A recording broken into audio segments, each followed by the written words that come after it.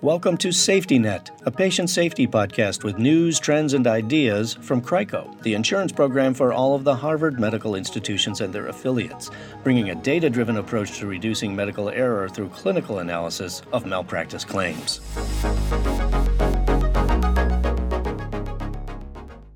Day after day, year after year, medical specimens are collected from patients across the country and sent to labs for evaluation.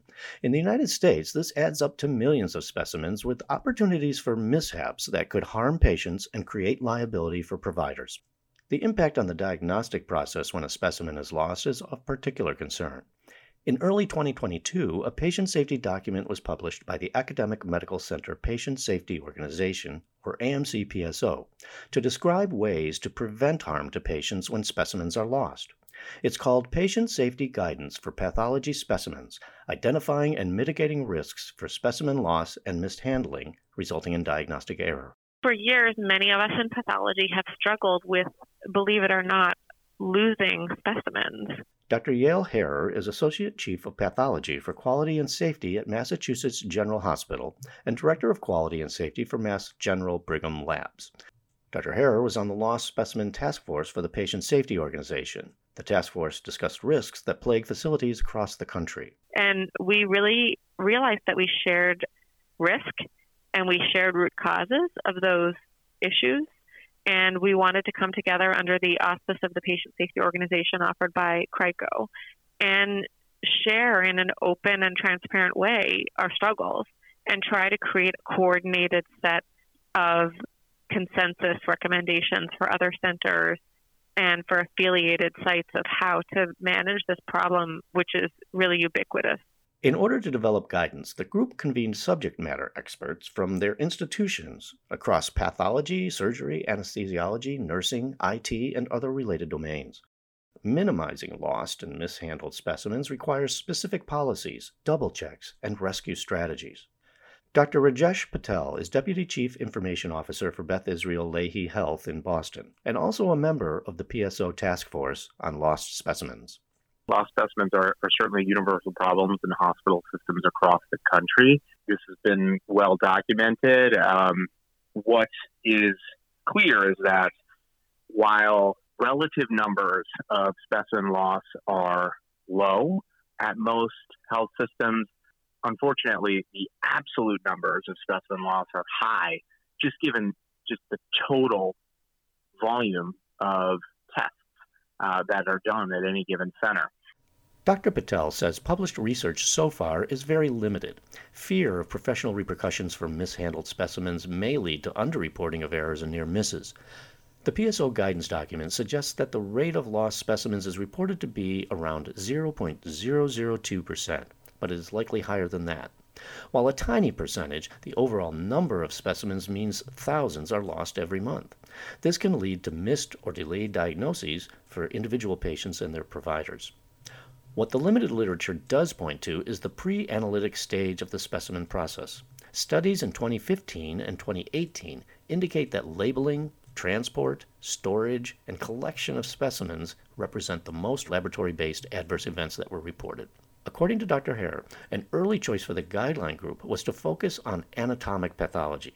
These are all surgical specimens, autopsies, etc., as opposed to clinical pathology, such as blood bank and chemistry, hematology, microbiology, and virology. Then part of the reason for that is AP specimen tracking, AP is anatomic pathology, is extremely manual, and it's very difficult to anticipate, meaning a surgeon might go in for an operation and he or she might decide in the operation what specimens he or she is going to send. AP is much more human-based, and the decisions get made at many different time points. They're much more difficult to track. So the first decision was AP for scope, and the second was that we would only focus on the pre-analytic phase of testing. So we wouldn't focus at all on anything that happens actually almost in the labs. It's everything happening before the specimen reaches the labs and as the specimen is sort of accessioned and received in the labs.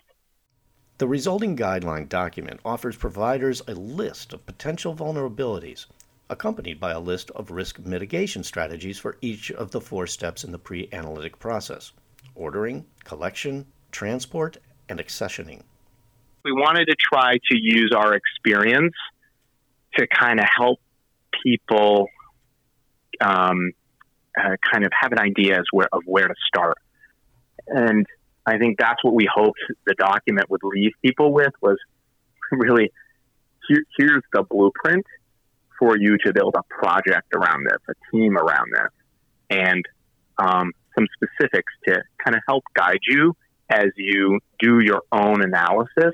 We all likely share the breadth of problems, but at any given organization, you may only be able to attack the 2 or 3 most important ones. Maybe you can use this document to zero in on those 2 things as you build your team. After the guideline lists key vulnerabilities and suggests remediations, a second part of the document suggests how to do an internal assessment and create a good governance structure around specimen process improvement. Dr. Patel says the problem and solution go well beyond the pathology department or the ordering clinician. This starts with folks who are ordering the test, making sure they're ordering the right test. The folks who are collecting the test, they may not be the same folks. The folks who are putting the label on, again, it's another person oftentimes doing that, handing off to a transporter. So again, there's opportunity for error in all of those steps, and all of those people need to understand their importance in making sure their step is well executed, safe, and completed in a fashion that doesn't risk loss. According to Dr. Hare, one of the keys to a successful intervention to lower the risk of lost specimens is to concentrate accountability, because so many hands touch the process. Having a single person who is responsible for the entire life cycle of a specimen order is important. Dr. Hare says the size and complexity of an organization will affect some of the specifics. But I think the principles are the same, which are, establish a group, an oversight group.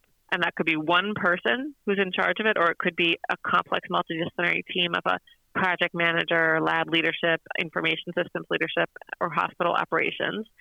Assess the current state of lost or misprocessed specimens, right, with your core team, and then track it and develop a strategy to reduce that number. I think it needs to be coordinated based on the risk and based on the resources that you have, but the principles are the same, which is keep track of your specimens, and if you can't, establish a structure and a workflow that you can.